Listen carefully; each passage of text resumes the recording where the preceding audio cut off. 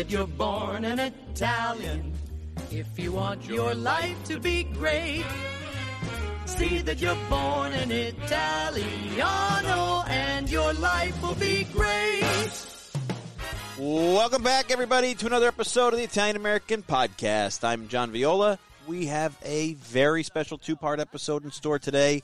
Part 1 coming to you now, Part 2 next week. One that I am very much looking forward to for many, many reasons. Not the least of which is that it deals with some timely conversation around a topic that I'm looking forward to the discussion on. And, of course, above all else, because I get to have that discussion with some of my closest friends. Because this week I am joined by our associate producer, Miss Stephanie Longo, the queen of our cuisine, Miss Rosella Rago, and the notorious P.O.B., the Italian-American Wikipedia himself, maybe we call him Wikipedia from now on, Mr. Patrick O'Boyle. That is a great name. Yeah, it's good, right? Wikipedia is great. We need t-shirts. Mm-hmm. Yeah. John, we need a t-shirt. John had me come off. This is an 8 o'clock recording. We had 19 minutes of a conversation. If we could put it on air, it'd be our greatest podcast episode ever. But thankfully, we're not. No. But we can't.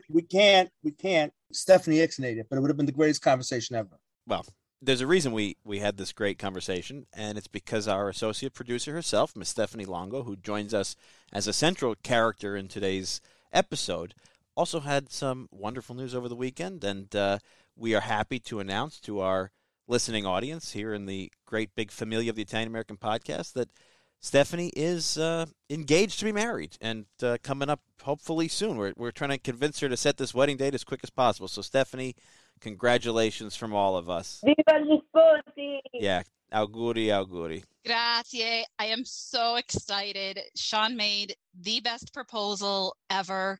I am rarely speechless. Hold on. As I have a piece of Godfather mortadella in my mouth, that's choking as I say this. Tell them more where he proposed to. Okay, I will tell the story of the proposal because I think it's beautiful, and I think listeners who know me will be like, that is the perfect proposal. So we actually were in the Catskills this weekend, and come to find out that he wanted to propose while we were in the Catskills, but some things just did not work out. So when we were in this town called Neversink, I stopped at the general store and bought him a candle that I was going to give to him. He dropped me off back at my house when we got home, and for whatever reason, I forgot to give him the candle. It was on my dining room table, and I didn't realize that I didn't give it to him when he was leaving. He was going over to the University of Scranton to do some things because he's in charge of National History Day. That's going to be this coming Saturday. And the University of Scranton is one of the main locations in Pennsylvania for this. And I texted him. I was like, hey, you left the candle, and when do you want me to get this to you? And we just chit-chat a little bit. And I said, all right, I'm going to come down to campus and just bring it to you. No clue what was about to happen. Get to campus. He lets me in St. Thomas Hall. That's where his office is. That's actually where I, as an undergrad, had most of my classes as well. We get to his office. We're just chit-chatting a little bit. And he says to me, Steph, you need to stand up. And I'm like, why do I need to stand up? And he goes, so I could get down on one knee. And yeah. He said, I put my hands over my mouth. He had to tell me this story because I could not even remember it. I was so shocked. He took me so off guard. I put my hands over my mouth. He said that my eyes were as big as saucers. I was crying. And before he could even ask, will you marry me? I kept saying, yes, yes, yes, yes, yes. I was just so excited. I didn't even look at the ring. He was like, well, wait, I got to get the ring out. I'm like, hold my hand. Ask me. I was just so excited. Eventually, I ended up looking at the ring, and it's stunning. He found an antique ring from the World War II era. He knows I love antique jewelry, and he went and found the perfect ring. It could not have been a more perfect proposal. Where his office is at the University of Scranton is actually where I had a lot of my classes. It used to be a classroom. So my alma mater, his current place of work, just an amazing story. And then we were sitting in his office. We called you guys and we called Brendan. Like obviously we called my mom first. We called his parents, then called you guys. And I've been on cloud nine ever since. So Sean, I love you. And I'm so excited. I almost died. I get 5 in the middle of my macaroni. I got 8. My phone blows up. Everybody that works for John starts calling me. Oh my God, God forbid what happened, right? Why would I think that she went and got engaged in a school classroom? It just never occurred to me, right? You know that Italian, when all the wrong people call, I said, oh my God, somebody's dead. Well, first of all, you were eating braciole and that's true. Correct. We were trying to call you. My brother had texted you that information. Yes. And then all of a sudden, I said, oh my God, Brendan called and Stephanie called and Brendan called. The guy said, oh, my little God, who's that? Jeez. And I pick up the phone. She's like, I got engaged. I was like, that was the last. That was the furthest thing from my mind. You were waiting for disaster. I was waiting. I said, why would all these people call me on a Sunday afternoon? Of course somebody's dead. So there's some horrible tragedy. You were on Doom Patrol. Yeah. And it's like, oh my God, I got engaged. Yeah. Wow. And it was almost that Italian letdown, like, gee. Nobody's dead. Yeah, but we were so happy at that point. It was just crazy. And I mean, I called you guys once I came to. My mother thought we were pranking her. She did not believe that we got engaged. She was just like, no, you two are joking. I thought he went and had a talk with her. He did. He went and had the talk with her, but she didn't think it was going to come this soon. She thought he was going to wait a couple of weeks. Hey, life is short. Why wait? Yeah. Exactly. So he proposed. It was beautiful. And he's a podcast listener now. So he listens to us every week. So he's going to be listening to this episode. No. He says he listens every week. Oh, no, he does listen every week. Lady, I swear to you, he does, because he even tells me what he liked about the episode. Many people say they listen. And then you ask them, and then they're blank. Like, what was the favorite episode we've had lately? That's true. He has listened to every one of them. Hey, at least one of us will have a spouse that listens to the podcast. Yes. Yeah. Has Nicole ever listened to an episode? Like on purpose? Probably not. Yeah, I would say probably not. No, I think if I'm editing with my headsets off, or maybe I have one on to check for something, but I think it highly unlikely that she has actually put earbuds in her ears and said, let me listen to my husband, Pat, Rosella, and the gang. That, she gets enough of us in real life. I think she's more than fine. What did they say? What did our Lord say? A prophet is never appreciated in his own kingdom.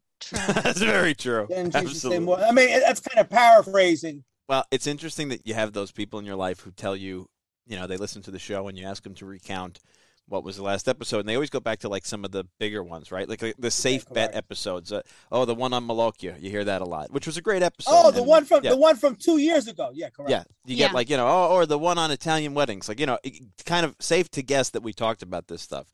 And I actually think tonight's episode is going to rank up in that category because, like Pat said, we're recording this late on Monday night for an early release on Tuesday because we wanted to wait for last night's Oscar broadcast, because included in that 94th Oscars, whatever it was a 3-minute retrospective on 50 years of The Godfather, which is mind-boggling to think that The Godfather has now been in the popular consciousness of not just the world, but particularly Italian America for 50 years.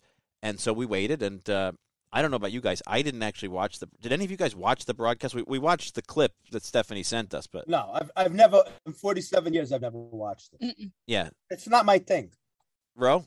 Yeah, I used to watch the Oscars like when it didn't suck. now it's no good. That's the best thing that's happened at the Oscars in years, is that Will Smith slapped somebody. The Oscars has been terrible. It has been terrible. It really has. Yeah, unfortunately for the tiny little retrospective on The Godfather, it got outshone last night by some bizarre events. But I haven't watched the Oscars in years, but I did want to see this 3-minute clip, and it was, it was what it was. It was 3 minutes of scenes from The Godfather and random quotes from The Godfather. Then Francis Ford Coppola came out to say thank you with De Niro and Pacino by his sides, and knowing that this was going to be included and recognizing that everybody's kind of celebrating 50 years, Stephanie and I started talking and thought it'd be a really great opportunity for us to sit down and really reflect on 50 years of how this film has impacted our community, our psychology, our self-identification.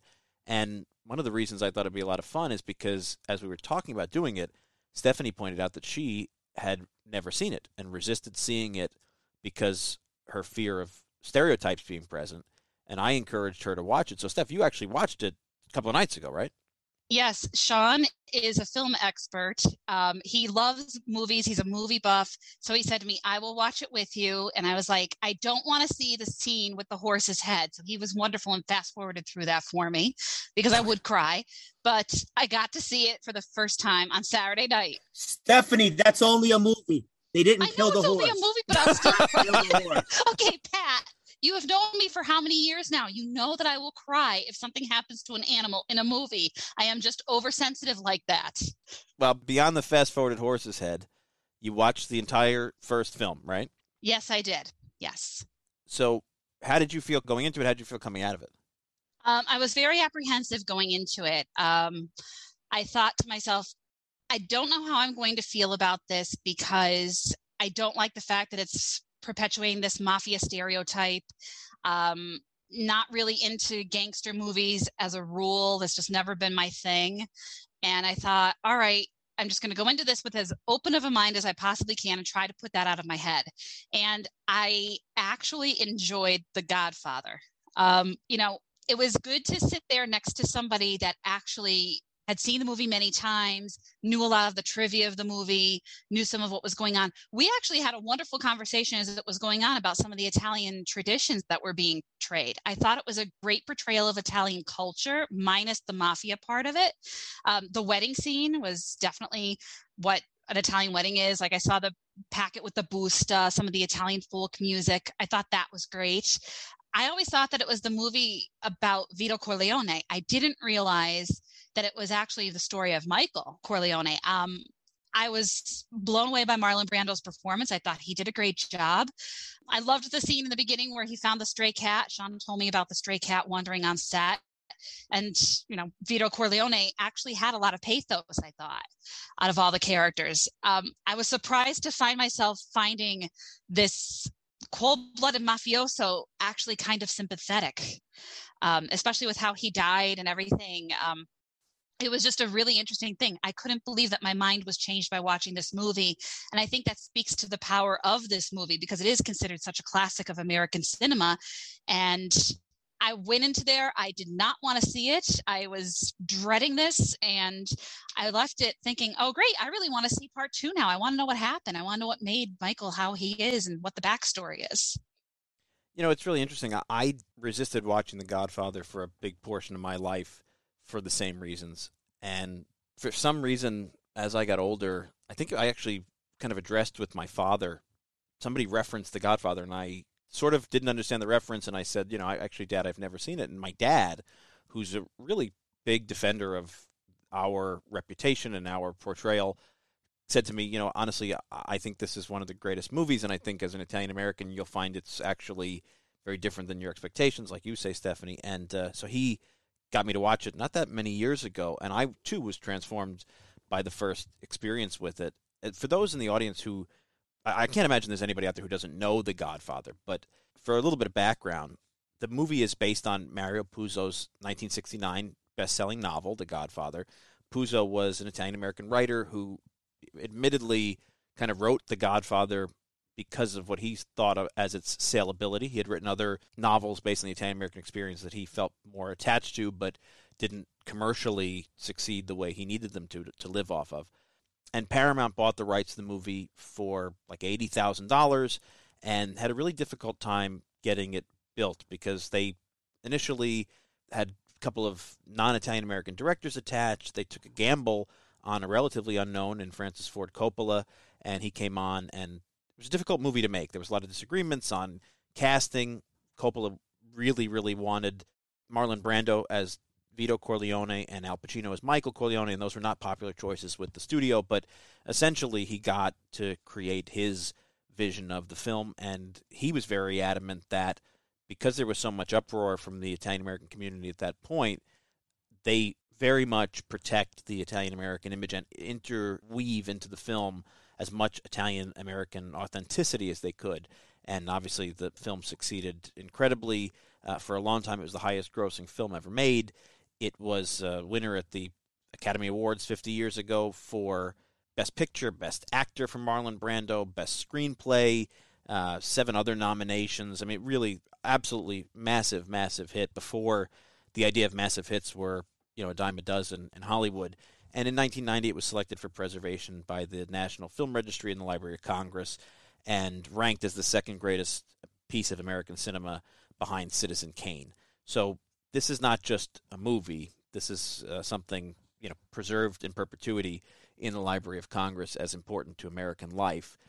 But I think for us, it's even more than that. And so I thought it would be interesting for us to kind of dissect our thoughts and opinions on the movie as it relates to our Italian-American experience. I don't know what the general consensus is out there in the audience and in the community. I feel like, and maybe you guys agree or disagree with this, most people that I interact with in the Italian-American community now have nothing but respect and affection for The Godfather. You don't see that many people still hesitant to watch this movie. Is it? You guys get that? I think that there's still, I think people that have a sensitivity toward negative portrayals of Italian Americans in media, I still think that they are anti-Godfather. I don't think that itself has changed. Really? Yeah, I think so. I think because to many of them, it's the summit of the negative portrayal, because it invents a fake word. Godfather is a fake term. Yeah. Right. So Mario Puzo is trying to find a word to describe the head of a mafia family, right? The term Don as a term of respect, Don Corleone, that doesn't do it. So you can't say, the Don. So he takes the word like Kumbara and they kind of make a fake term as the Godfather to make that the head of the Italian American crime family. It's invented in that movie. So if you use the term now, well, he's the Godfather, whatever, that is a term that was completely taken from the movie. So my own personal take on the movie is, and I've said this many times, number one, and I'm not trying to do this to be provocative, it's a Sicilian movie. And I think that the theme of this movie is the integrity of the family. Because Vito Corleone, who's, I guess you would say, the protagonist of the entire epic, Vito does what he does because he sees his father killed as a young child by the mafia in Sicily. And when he comes to America, he's determined that he will protect his family. And he protects his family by creating his own mafia family.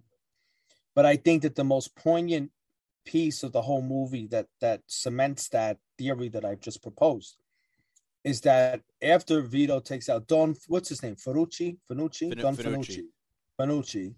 When he takes out Don Fanucci, moments later, he's able to sneak out of the place where he has done this. And he sits on the stoop and he puts his son on his stoop and he says, Michael, your father loves you very, very much, in Sicilian. And to me, what he did was Fanucci was the threat. And so he took out Fanucci, but by taking out Fanucci, he protects his son, what his father and what his mother actually died trying to do for him in Sicily.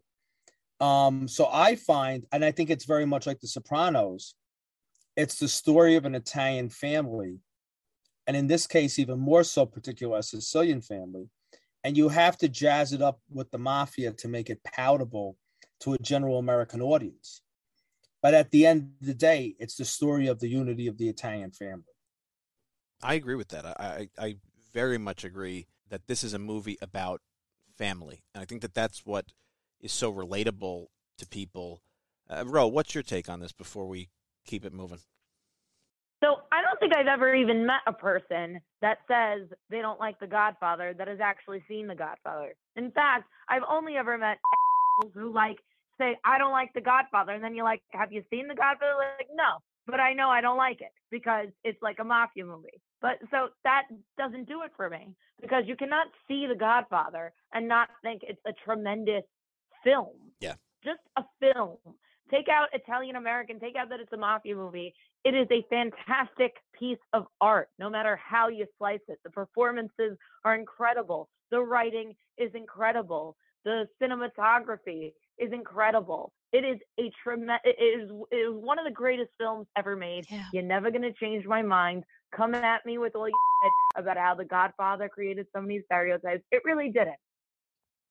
No, I agree with you. I think I think from a film lover's perspective, you're hard pressed to find something that is as good at so many aspects of filmmaking. I mean, like you said, the performances, the cinematography, the writing, and I think the way it's shot, the look of that film is so epic. And I remember one of my favorite appraisals of The Godfather from an Italian-American perspective was done in the 4-part PBS series, The Italian-Americans, a few years back by John Maggio, who's been a former guest on the show and a good friend. I got to work with them at IAP, and I think the way they handled that segment of the documentary was just absolutely incredible. And I oftentimes, as I even watch The Godfather now, think back to their interview with the late Justice Antonin Scalia, who, was as protective of Italian reputation as anybody.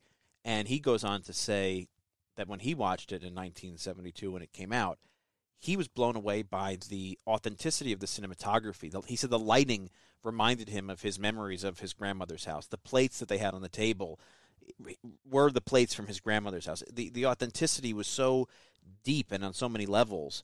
And I think a lot of that is to the credit of the cinematographers and to the credit of the set dressers and things. I mean, it is for all of us almost like you don't know if it's art imitating life or life imitating art. I think back to my own wedding and everybody dancing the tarantella in a big circle, and you can't help but think about that scene in The Godfather. I mean, it's how much of it is that it was authentic to our experience and how much of it is that it has impacted our experience and become definitional to what we think of as the Italian-American experience. I can't answer that, but I do think it sits in the back of everybody's brain and weaves itself into our own memories, It definitely was authentic because Coppola was the guy driving the ship. Yeah. So he knew what were the right plates to put down. So there's a lot of cultural things that you connect with that if you are part of the tribe. I think especially in the New, it's a story about New York Italian Americans before the war, basically. So yeah, you can smell that you're dealing with someone who actually lived that and knew that and understood that. But I think that a lot of people don't realize that Coppola's grandfather was basically a master of writing scripts and music for Italian-American vaudeville. Yeah. For the sceneggiata scene of the turn of the last century. And I think that that's part of these theater scenes you see. Some of them were written by him. Did he write Senza Mamma? That would have been Domenico Coppola. Believe it or not, I think Senza Mamma was written by Ernie Rossi's grandfather. Was it really? What? Yeah, because the way I understand it, now I could be wrong, Francis Coppola's grandfather or father, whoever it was, did write a bunch of the music for the movie, along with Nino Rota, who wrote the score and the famous Godfather theme and Brucia la Terra, the song played throughout. But from my conversations with Ernie, as I understood it, his father or grandfather, whoever wrote it or produced it, owned the rights to that song because it was from a sceneggiata Neapolitan American theater production, and actually gifted them to Coppola for use in the second movie. And that's a very much loved scene and all of the dramatics, and it's the only known, I think, instance on film of one of these sceneggiata, Italian-American versions at least, because obviously there's a lot in Naples, but out of one of these sceneggiata plays on American film. So it's an important scene. But you're right, that there's so many levels of authenticity contributed to making this movie really speak to our experience, My favorite scene is Finucci's assassination. In the second one. Because I absolutely love the scenes in the second movie, because the ones that harken back to their initial immigrant experience, because I think they're just so accurate. Yeah. The fact that you have a New York City tenement where they had, internal windows because the lighting was so poor. There's many of us who saw the last death throes before those buildings came down. Yeah. The fact that he brought his wife home a pear out of season, which was a fantastic treat.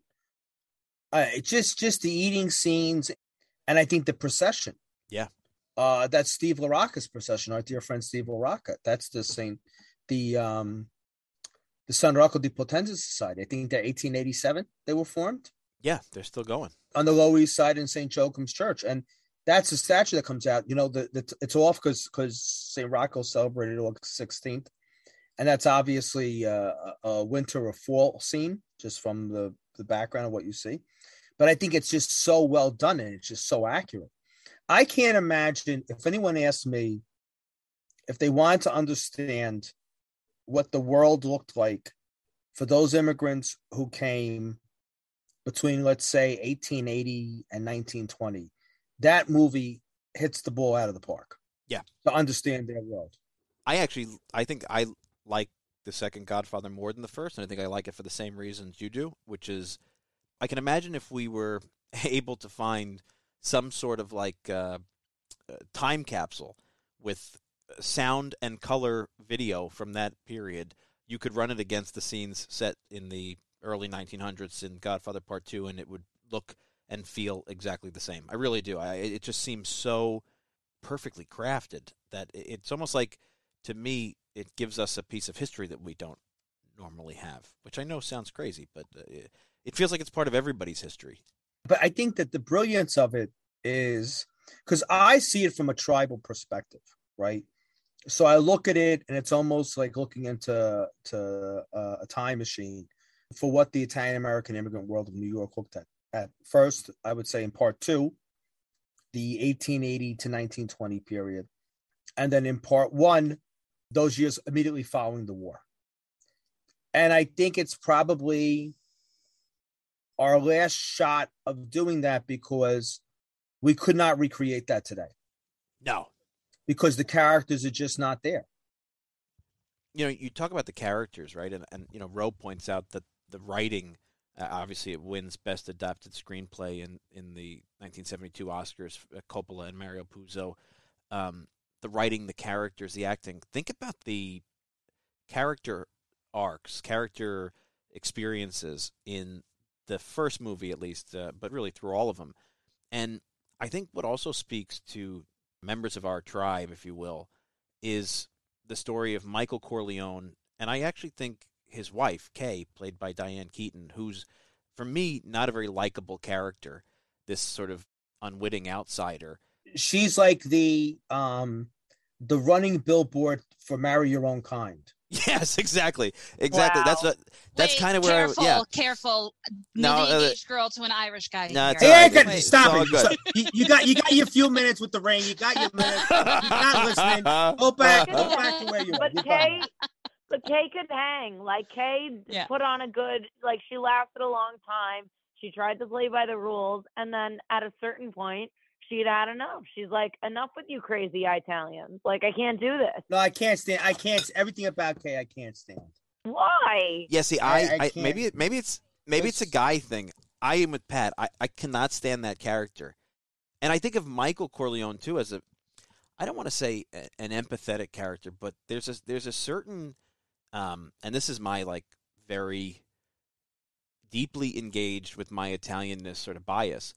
There's something pathetic about his, you know, look, the movie's supposed to portray, right, that he's this assimilating soldier, war hero, comes back, he's noble, he's staying out of the ugly side of his family business, and he gets drawn back in over and over, to the point where in The Godfather 3, which, you know, I've only seen parts of, it's not considered nearly a classic, and it was made 15 years after the other two, he actually says, every time I try to get away, they pull me back in, right? That's his whole story, is he's this reluctant Italian-American almost, and he's running away from it, and he's got this American wife and, you know, this uniform on at the wedding, and he's sort of outside of the tribe. He's, like, escaped. And I know that that's supposed to create sympathy for the character. I kind of find it pathetic, this need to escape from who you are.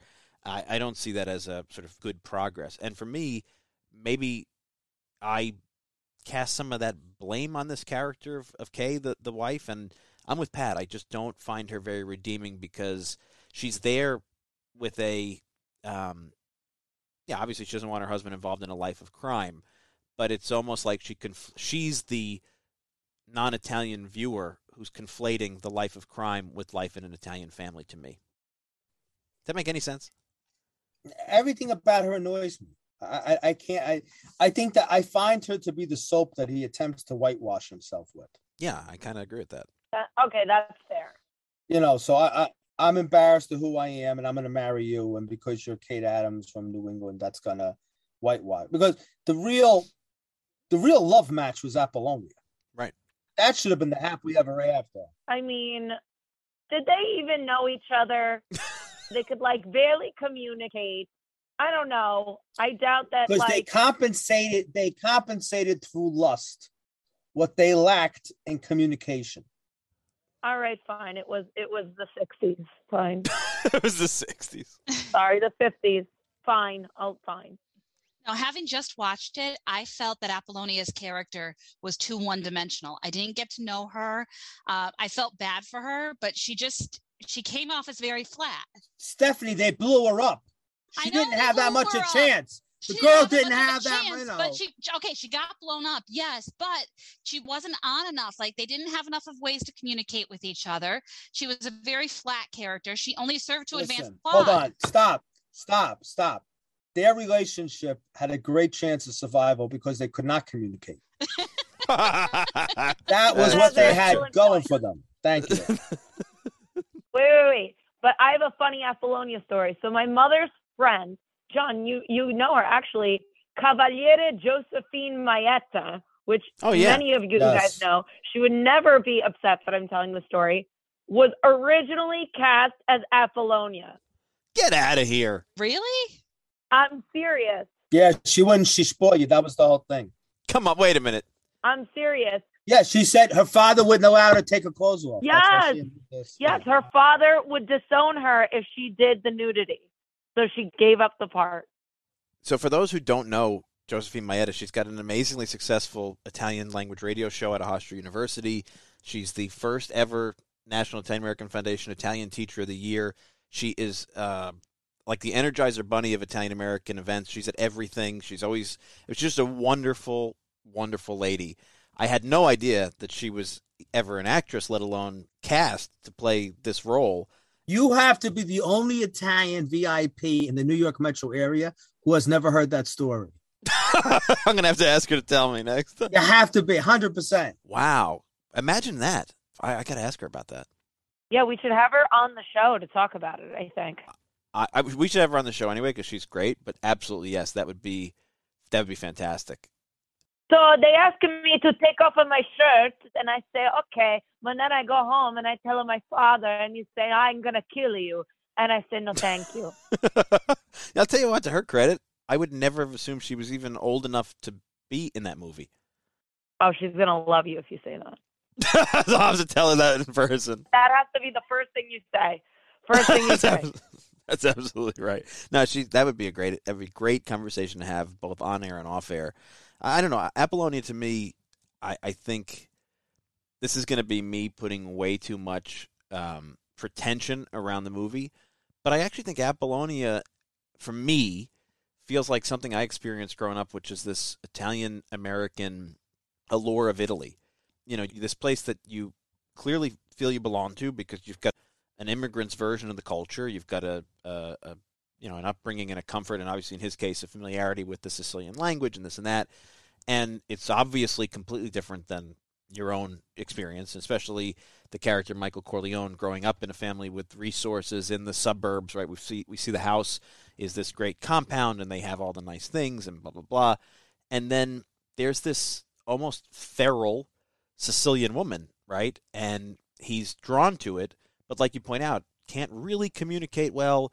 There's this, as Pat says, kind of lust, but it's almost like that raw energy attachment to Italy for the Italian American, in my mind, that is signified in the relationship with Apollonia. And I experienced that growing up because I always had this sense of like, I want to be here. And it took me a long time to recognize and accept that the here that I wanted was this raw Italian energy and culture that was not necessarily real, right? You couldn't really engage it. It was a modern country. It was a different country. I don't know. I always felt some sort of empathy around that relationship from my own relationship to the Italy of my imagination. That was Apollonia to me. Is that too pretentious? No, I don't think so. But I also think that it's a film that was showing a very distant Sicily that was not that far away, or distant to America, but that was still kind of lingering on in Italy. Yeah. But I mean, I wonder if a Sicilian kid saw today, what they would recognize as familiar and what they would see as as very much a relic of the past. But another thing that impresses, not I don't know if impression is the right word, but I find is noteworthy is the impact it had on organized crime. Yeah. I mean, so many people have said that, New York mafia families or mafia families around America try to model some of their behavior on that, picked up some of the terminology, started to use like terminology like the word Godfather. Because I mean, I would imagine it was the first motion picture, first film, television show. I would say first visual art that depicted their lifestyle. And I think showed, maybe I would say more accurately depicted their lifestyle and gave a little bit into their mind of why they did what they did and how they thought the way they did. It's funny you say that because I was thinking about this episode over Sunday macaroni with my family, and I was having a glass of wine with my dad, and I was telling him we were going to be talking about this, and I said, Dad, my dad was in high school when this movie came out, and I said, what was the reaction for you coming from this heavily Italian enclave? How did people?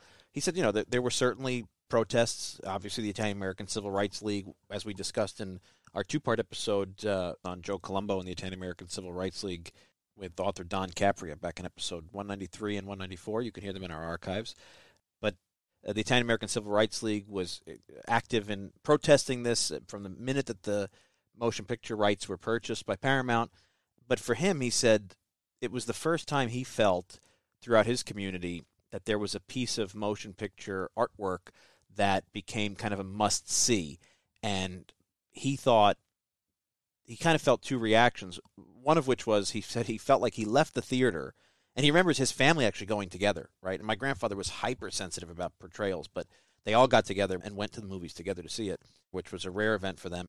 And he said he left, and he remembered looking around at the obviously non-Italian members of the audience and having them he felt like they were looking back at him with some sort of trepidation, and like they were seeing a community that they really had never seen before in any portrayal for the first time. And he said he kind of recalled that energy, but he also said he felt that it was in a way a setback because a lot of young Italian Americans who might not otherwise have pursued, because don't forget, in 1969, 1972, the American Mafia was, you'd had the Godfather hearings, you'd had all of this expose in the 50s. It was not at, let's say, peak strength. It might have been a diminishing organization to begin with, and then you have a lot of these young guys who might not otherwise have pursued a life like this, who pursued the glorified, let's say, cinematic version of it. And again, life starts to imitate art. You wonder if there was a whole generation of guys who went into this organized crime because they saw this version of it in the movie. I can't argue with that, Yeah, but I guess only someone who lived in Brooklyn in those years could make that response. Yeah, you'll never know. We'll never know. You guys know that The Godfather is one of Nonna Romana's favorite films? Really? Yeah. She wants to watch it every Christmas. Every Christmas? Every Christmas, yeah. We watch The Godfather. Why? Yeah, why? She just loves it. I think it's one of the only films she's really seen from beginning to end. And I think it's been on so much that it's so recognizable that every once in a while she goes, "Met to Godfather," and she wants to watch it. Met to Godfather. I don't know anybody in my family who's not a fan of The Godfather, even though it's got violence, and I think it's. Let me ask you a question, John. Yeah. Do you agree that it's a Sicilian film and not an Italian film? That's a tough one. The side of me that analyzes this stuff says, I don't know what Puzo was. I don't know where his family came from. I think Puzo was from Campania, Basilicata. He was not Sicilian.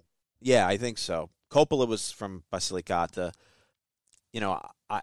I don't know. I think it's pretty Italian in its morality tale. I think that's pretty universal, particularly, Southern Italian, but really all Italian, this idea of family above all else. And even the insularity that's woven into it, that to me is very Italian. I think there's different patinas on it in different regional aspects. Some, some communities, some versions in Italy, some places in Italy are more known for their boisterousness and others for their sort of stoicism. I think that's very Sicilian about it, this idea that there's nothing over the top here. And I think that's also what makes it easy for people to like. Some of these movies that are made before or since are so gaudily over the top, even in their characterizations, that even the best of them veer into stereotype. But this one, it's hard to veer into stereotype. It's a very stoic movie, and the characters are all so underplayed, I guess, is for lack of a better word, so subtle, and I do think that's either by direction from Coppola, or maybe that's the Sicilian kind of how I characterize the Sicilian imprint on it. But I think that's what makes it easy to fall in love with, is that it's very underplayed. Nothing is over the top. Yeah, it's definitely restrained. It's restrained, which is, to me, is very Sicilian, but maybe that's just a coincidence. But think about Goodfellas, which is a great movie. But those characters, the way they're screaming at each other and talking to each other, it's a different time. It represents a different time. It's a different story. But it's so over the top, it can veer easily into stereotypes. But The Godfather doesn't have that. Well, I've said this to people for a long time. The Godfather is a Sicilian movie, but The Sopranos is a Neapolitan one. Absolutely. Yeah, that's true. I can see that. I mean, it's the story about Neapolitans in New Jersey. Why is it Neapolitan? Because it's a circus. Yeah. It's a constant circus that doesn't end. Dramatic, yelling, screaming. So I think that it's for people, I know there's so many people out there who listen to this podcast who are trying to understand their identity or the parts of their identity that they derive from their ancestors. And there's stuff that you get living in the New York, New Jersey area, especially when we were growing up, that you wouldn't get had you not been here. And I think that if you want to understand the difference between a Sicilian and a Neapolitan, it's the difference between The Godfather and The Sopranos. It's very true. Yeah. I didn't watch The Sopranos until much, much later, until my wife, who's an Italian citizen and a daughter of Italian immigrants. But my wife's not traditionally sort of familiar with this stuff. Her family came later, but she watched it and enjoyed The Sopranos when it actually aired, and she encouraged me to watch it. And I thought it was better than I expected, less kind of offensive than I expected, but it was just, to me, rife with stereotypes. Like every time they used the Italian language in there, it felt like it was enforced to be it was put there to add some kind of authenticity that was lacking. Whereas in The Godfather, maybe because it was made at a different time when the actors did understand, they were raised by immigrants or people who spoke like that, whatever it is. There was just a level of authenticity there that made it hard for me to find anything offensive. As a matter of fact, the only time I ever kind of cringe a little bit in The Godfather is the "leave the gun, take the cannolis" line. And in reading about the making of The Godfather, I actually learned that Richard Castellano, who is a very accomplished character actor, it was not written in the script, that line. He threw that in there as an ad lib, and they kept it because they thought it was so funny. So you can't get more authentic and less stereotypy than an ad lib from an accomplished actor, Yeah, but I'll tell you why I think that in defense of The Sopranos and the use of language, The Sopranos, if you take The Godfather's films in the early 70s, right, there's people still around who are old, but who came to America in the 1890s. By the time The Sopranos has come, you're already removed. You already have an entrenched Italian-American population who's lost the regional languages, which was the language at the time, right? So if you take the Italian-American comedians that were popular in the 70s, right?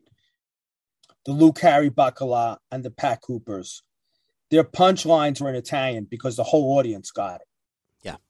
That wouldn't work today. That's why the Rosina and the Rosina Parmigiano comedy routine that came out of Canada in the late 90s.